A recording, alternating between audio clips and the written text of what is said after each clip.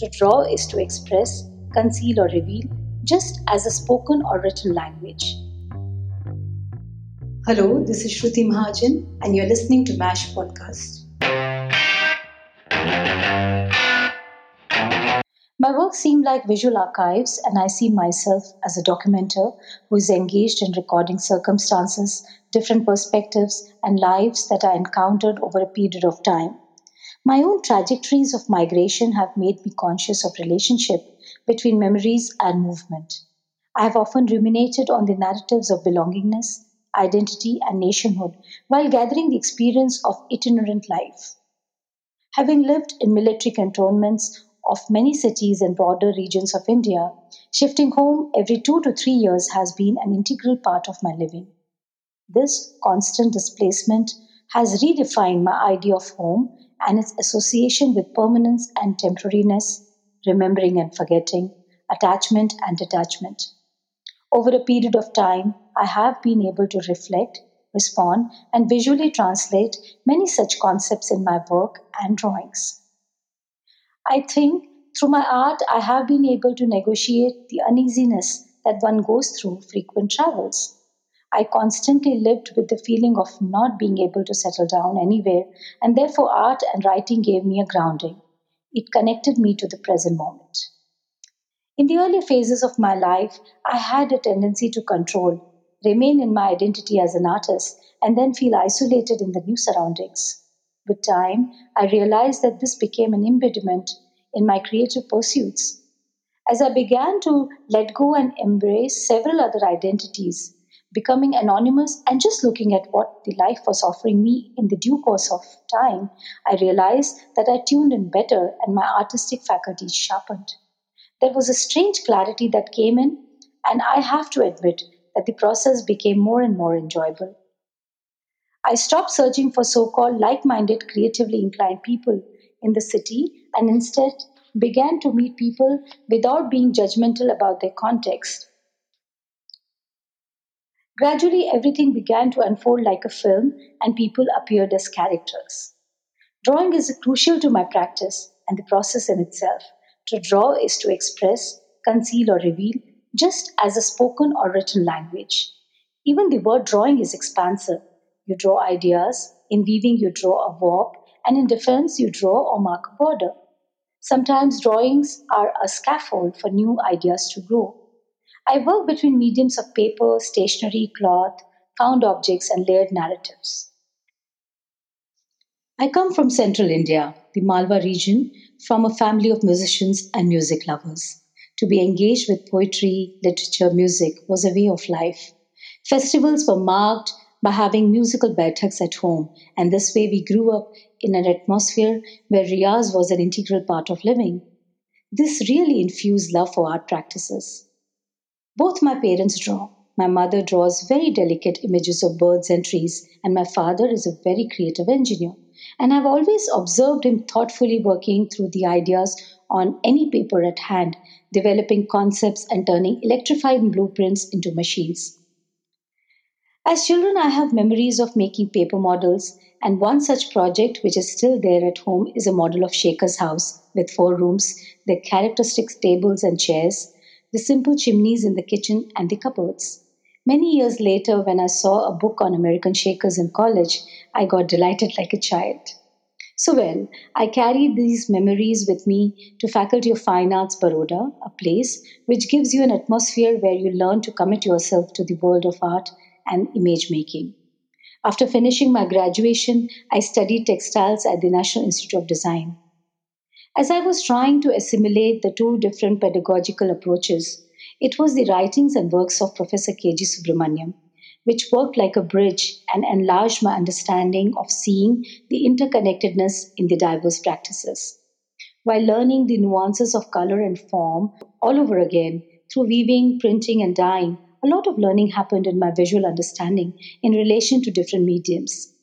It was enriching to closely look at the practices of craft, architecture, furniture, graphic design, often taught in various practical and theory courses. The idea of making was seen in a broader perspective of livelihood, ecology, culture, heritage, utility, and aesthetics. It redefined the idea of freedom in relation to the constraints.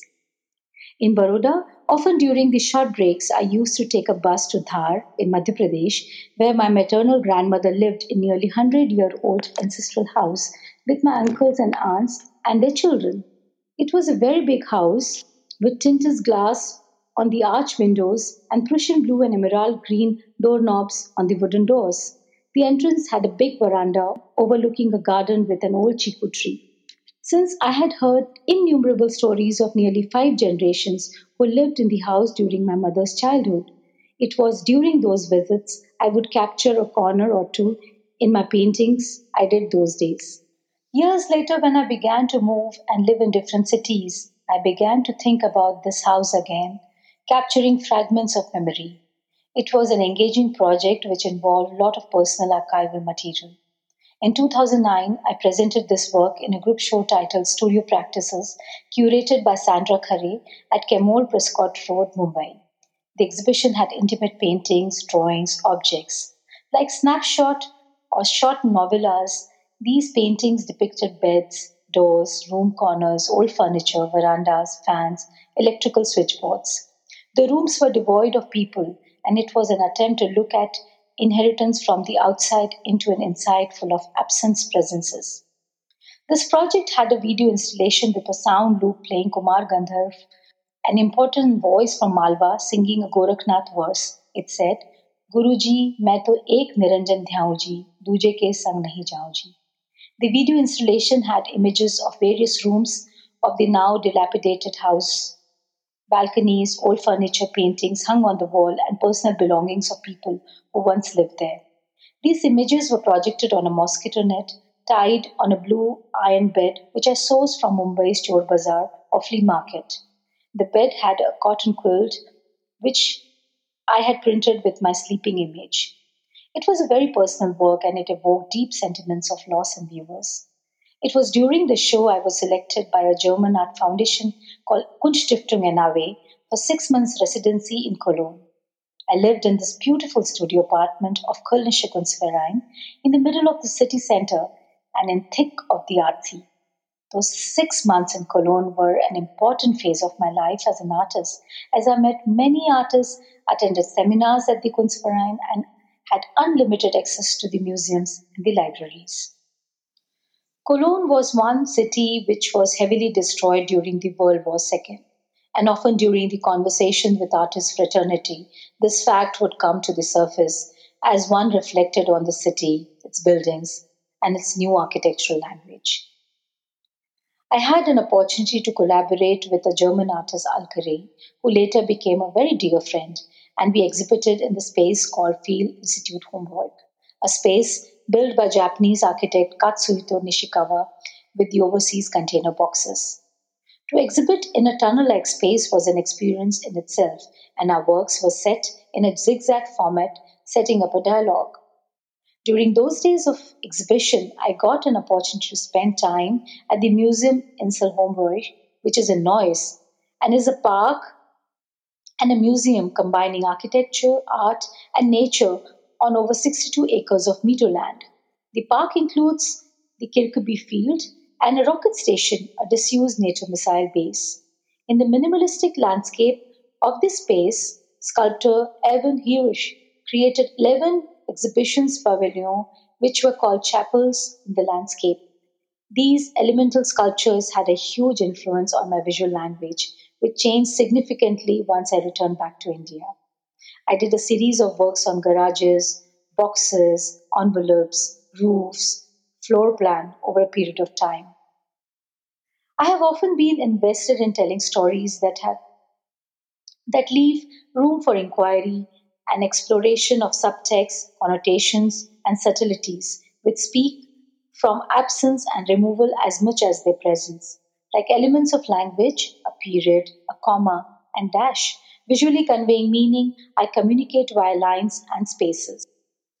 I find myself committed to the paper as a medium. I draw and paint on it, cut it, stitch it, even paste it. Paper engages me for diversity. It can be transported easily, folded, rolled, and can be decomposed. Paper may be light and fragile, but has a potential to be a weapon when used to publish documents of division, partition, divorce, or death sentence. Paper is political. In this context, I would like to talk about a film called Lakir, which was a reflection of my experiences of living twice near the border towns, one in Baramulla in Kashmir and second time in Hindumal Court in Rajasthan. The film is a part of a video installation which was accompanied with drawings and a long concertina wire made out of paper in meters, which is put on the wall and the floor like a big doodle indicating the present situation on ground, especially in Kashmir. The film was an extension of my engagement with cartography, where human behavior is shaped through volatile and contested landscapes. While the border in Kashmir is a shifting line, the Radcliffe Line passing through the western Rajasthan is clearly demarcated fence of concertina wire and floodlights.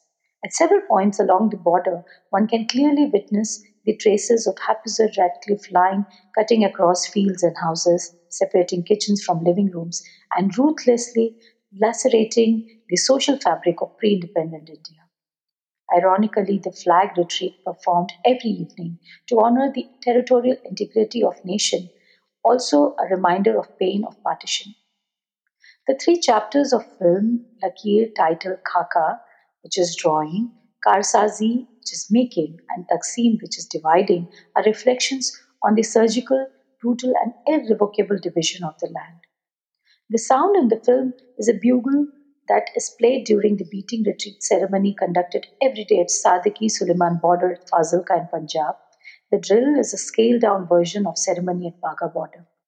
During those visits, I met and interviewed many locals, which did include some who had vivid descriptions of migration during and after partition. I documented a lot of old abandoned houses, many of them built during pre partition times. Those houses remained in my mind as markers of displacement and loss. I would like to talk about a series of recent works which set themselves up in a dialogue. The titles are Chhat, Ghar, and Dastaveez, meaning roof, home, and documents. Chhat is a threshold between outside and the inside, a contained space in contrast with the limitless sky, a painstakingly mounted roof over one's head, sometimes as humble as tarpaulin that keeps out the rain. Ghar invites you inside and asks you to think about the depth of feeling, ideas of security and vulnerability, of childhood afternoons that evoke a haze of nostalgia. The idea of home overlaps with the idea of ownership, linking the work to Dastaveez, the crucial papers which prove ownership or contested, the documentation process of bureaucracy, the seemingly never ending journeys of files, of administrative records, and the imposition of authority and the privilege of having words in your favor. Chak is a relief made out of carbon paper, response to the bureaucracy, which involves the allotment of houses, lands, compensations of any kind. The amount of documentation that one has to go through in the corridors of power, the government offices, make you wonder about the seemingly fragile and harmless paper can become so powerful that it could almost ruin anybody's life. Currently, I'm working on a new project, which is some way also an extension of my practice.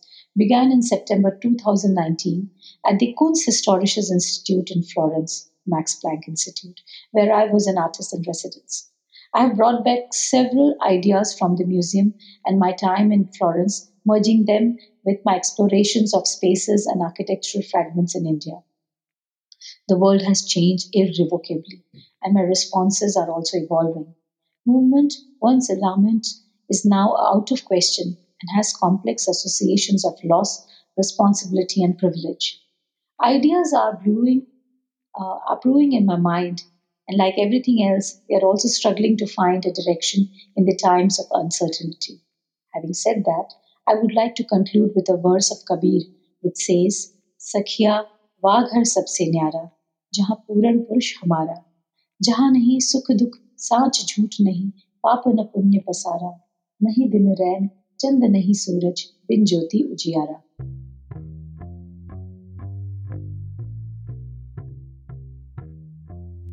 Hello, greetings from Hyderabad. This is Shruti Mahajan and you're listening to MASH podcast.